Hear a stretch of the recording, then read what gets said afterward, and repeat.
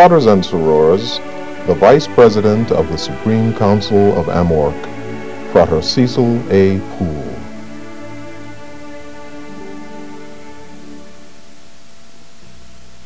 Reincarnation is based upon the principle that one element or entity of being is permanent and another manifestation of being is not permanent.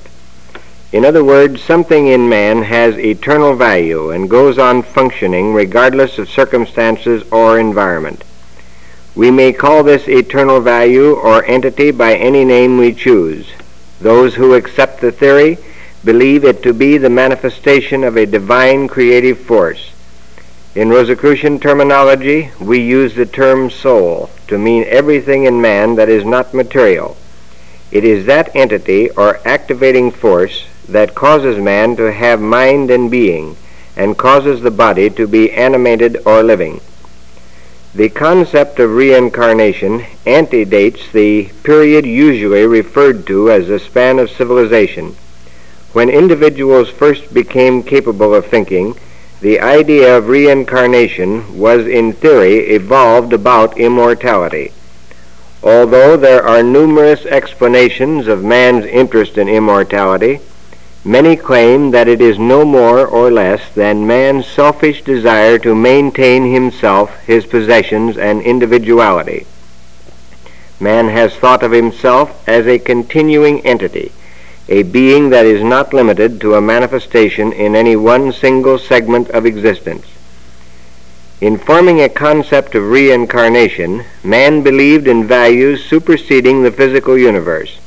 That is, the physical universe existed for the purpose of providing an environment and a medium through which man's soul or soul force could manifest. As far as historical records substantiate our research, men and women who have believed in reincarnation are usually those substantially more developed spiritually, mystically, and psychically than the average of the human race about them. However, any principle adopted as a religious doctrine may have followers who accept certain dogma with blind faith and without question. There have been religions in the world established by persons who achieved spiritual values and spiritual concept, but whose followers lost sight of the values which the founders upheld. Consequently, at times, religions which believed in reincarnations have thrived. Hundreds of followers accepted the belief without placing any particular value on it, just as many religions today accept doctrines and principles without questioning their source or even the possibility of their having an element of truth. Generally speaking, however, those who have gave thought to reincarnation have been able to see beyond the limitations of the physical universe. They have developed their entire philosophy upon the principle that something exists which is more important than the physical being. The belief was that the soul is a continuing expression from the beginning of time, through all being and through all the period that God has ordained time to be, and that this segment of soul has utilized various means of expressing itself, each incarnation being one segment of the total expression. Among those who have taught reincarnation as a doctrine, there have been some of the greatest philosophers, religious leaders, mystics, and avatars of all time. Repeatedly, these individuals have subscribed to the theory, and to this fact many people point for proof of incarnation. Because so many believed in it, it seems improbable that all those intelligent people could have been in error. However, such is not complete proof. Reincarnation is a man-made theory. Some great religious leaders and philosophers have denied reincarnation. Yet the balance is in favor of those who have supported it. I believe that the thinking of so many men and women which has led them to the conclusion that reincarnation is a fact or a possibility must carry a certain amount of weight. In general, the appeal of reincarnation to the human mind is based upon its logic. It is reasonable for the rational mind to agree that the physical lifespan of which we are conscious at the moment cannot in itself be the end. Belief in values superseding the physical causes man to attune himself to the concept of a philosophy which maintains that the immaterial element or the soul is something that goes on indefinitely. If the universe, as we believe, was actually created by a superior intelligent power or force called God, and it functions as we are aware of at the present time, merely so the human being lives, thinks, and works for a period of 80 years and 10, and then all is over, the Creator has perpetuated a monstrous joke. It is not reasonable to assume that energy has been expended in existence for such a temporary limited period. Everything in nature indicates that the life of which we are now conscious is one phase of a greater existence. Therefore, any individual who approaches the subject of reincarnation with an open mind will find it logical that life is a series of manifestations, or that life as we know it is one of a series, and that soul, which includes that life, manifests in different forms at different times over different periods of time in different places. Logic upholds this type of thinking. Nevertheless, regardless of how logical the concept of reincarnation, or how many thinking people have considered it so, logic in itself is not proof of anything. Logic, truth, and reality are not necessarily synonymous. To reiterate my previous statement, reincarnation is a man-made theory. It is a human concept or a human interpretation that we give to a higher or cosmic law. In itself, reincarnation is not a law. It is an effect. The law that exists is the law of karma, which includes the general principle of give and take, of completing a cycle, as evidenced by a common symbol, that is, a serpent swallowing its tail. Karma is the principle or the law behind incarnation, and incarnation is the effect of the operation of the law. The laws that man may establish for one physical incarnation are a matter of man's individual interpretation of one life and one environment. This concept does not apply to the law of karma, which operates at all levels. We cannot deny the existence of karma, nor can we expect exception from its operation. If I put my finger in a fire, I will experience pain. The effect is due to the law of physics, and nothing, no argument will change it. However, the functioning of karma is far more extensive than of any law operating only at a physical level. Karma affects not only the immediate present, but periods that lie in the future, which will continue to exist as long as there are intelligent entities to be aware of existence. We must not confuse levels of functioning. The law of karma works throughout all things, but not always for the same reason. In other words, man is not burned when he sticks his finger in the fire because of a punishing God. Social and moral behavior does not concern him, as some religions would have us think. God is concerned about our acceptance of the laws of the universe and how we relate ourselves to them. We are to fit into a great scheme, and all parts, we might say, are segments of one great manifestation, like cogs in a wheel. The wheel is more important than the cog, and the concept of life as a whole, or karma existent over centuries, is more important than the mental anguish that may come to a child who stole a dime and feared punishment. Many moral, social, and intellectual concepts are based upon prejudices. Life is more important than any man-made morals or ethics. Karma is a principle that has to do with living, not at this moment, not in this life, but eternally. Without the principle of karma, living would be unendurable.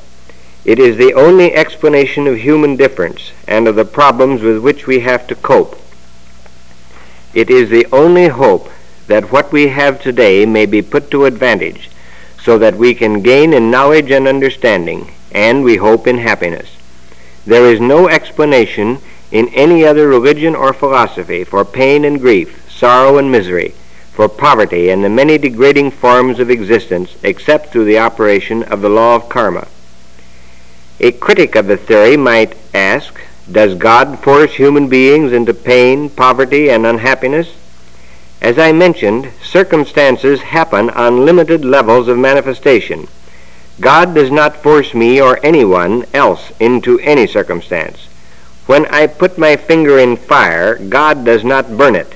This is the important fact to remember. The burn is the result of a manifestation of a physical law. If I suffer pain that seems to be unexplainable, if individuals are born into a social status that leads to misery, poverty, and want during most of their lives, it is not God that does it. It is the functioning of the law that is, in its inalterability, a proof of the justice of God. That the law cannot be changed by wishing, thinking, or making supplication, that it works for all, is proof that it will surely work uninterrupted for every individual, regardless of circumstances. Karma is not bound by the limitations of physical time and space. In terms of cause and effect, within a limited length of time, karma is different from cause and effect within eternity, just as a disappointing experience in childhood is later realized to be only an incident. Similarly, in the concept of reincarnation, we will look at this whole earthly life, not one but many of them, with the same amused tolerance as we look at a childish incident when some activity we had planned did not turn out as we expected. Regardless of how we may have suffered or of the experiences that took place, a whole incarnation will have no more significance than the childish whim of losing something you thought was irreplaceable. The same relative proportionate importance will be placed upon an entire series of reincarnations when measured in terms of eternity. One of the questions often asked about reincarnation concerns its cycles. Our monographs teach that the reincarnation cycle runs in periods of approximately 144 years. We must remember, however, that this is a man-made approximation, based upon evidence believed to be reliable. Nature functions according to laws only a part of which we can perceive. It does not function on the same schedule as some man-made things. For example, during the past few months it is supposed to have been fall and winter, but yet nature has not acted in that manner. We have had comparatively good weather. Nature does not always conform to the clock and the calendar. Summer does not mean perpetual heat, neither does winter mean perpetual snow. Cycles are general. Even the cycles of the year applied to us as individuals do not mean that your seventh cycle is one of doom and your first cycle one of vast opportunity. All periods have their constructive days and offer opportunities in various ways. The length of various incarnations cannot be judged on a fixed basis of 144 years. Possibly over a period of 10,000 or 20,000 years, you would find that the 144-year cycle was worked out at an average, but you may have been incarnated a dozen times in the past 3 or 4 cycles. The average is important, and in terms of eternity, they have to be considered over a very long period. We do not know enough about the theory of cycles to be specific. They are not too important, neither is the number of incarnations. It is what we are doing with the present cycle that has immediate value. Another question frequently asked concerns the relationship of memory to reincarnation. Why can't we remember the specific events of our reincarnations? The answer is not difficult. Actually, memory is quite limited. It is given to serve us in certain ways, not to be infallible. Most of us remember few events of our childhood. Barring something unusual, it would be difficult to recall some event which occurred at the age of 10.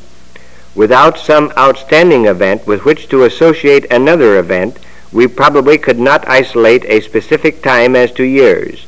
Who remembers events of the first year of life, or even the second or the third? We frequently wonder why memory is so elusive, particularly when trying to think of something we feel we should be able to remember. If memory is elusive in one physical life of experience, how much more elusive would it be over a period of many lives?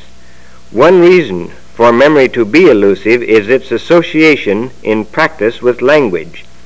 Although in our monographs we are taught to visualize and not depend on language exclusively, most of us do not follow this advice.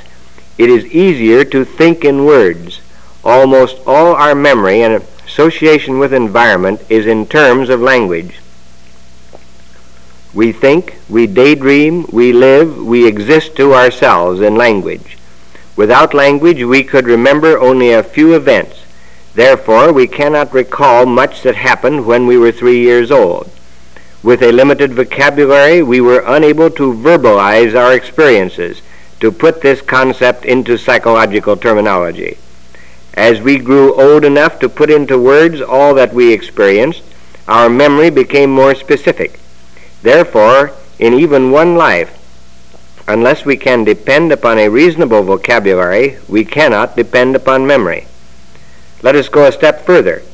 Suppose that your last incarnation on this earth was approximately 150 to 200 years ago, or during the 1700s. You may then not have spoken your present language. Even if you did, let us say that you lived in New England during the period prior to the Revolutionary War, and were now listening to a conversation by your contemporaries of that time, or had a recording of it, you probably would not understand it. English has changed, particularly in its oral expression, as have all other languages. Most of us realize changes in language in our own lifetime, but do not think them too significant. The English of 200 years ago was different from that of today.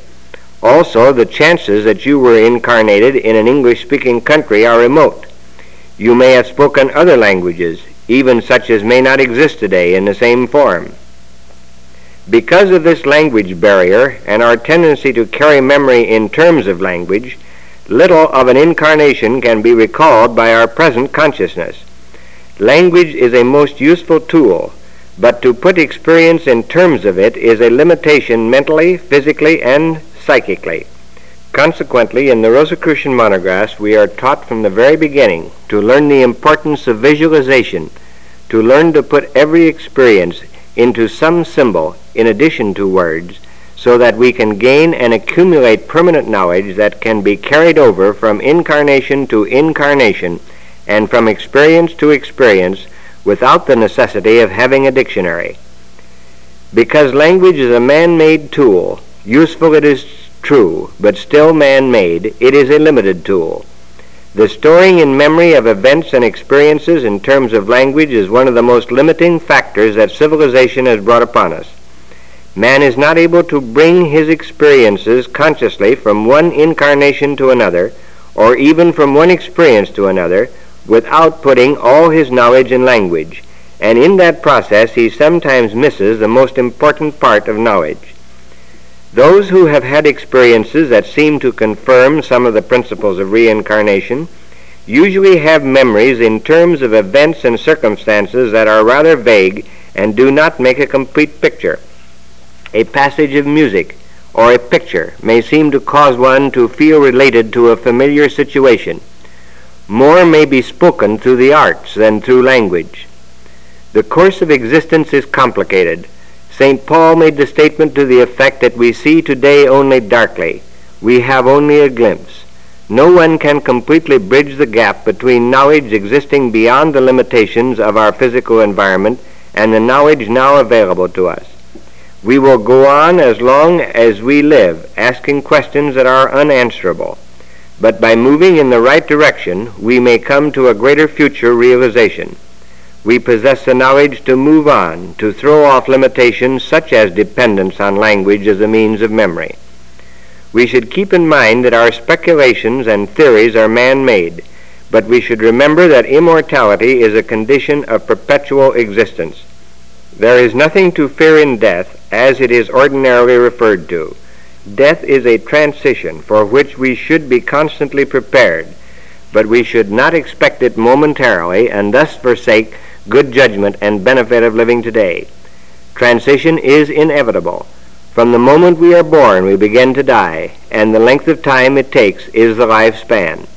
When the time of transition comes, we will move on into new experiences and opportunities to participate in new problems.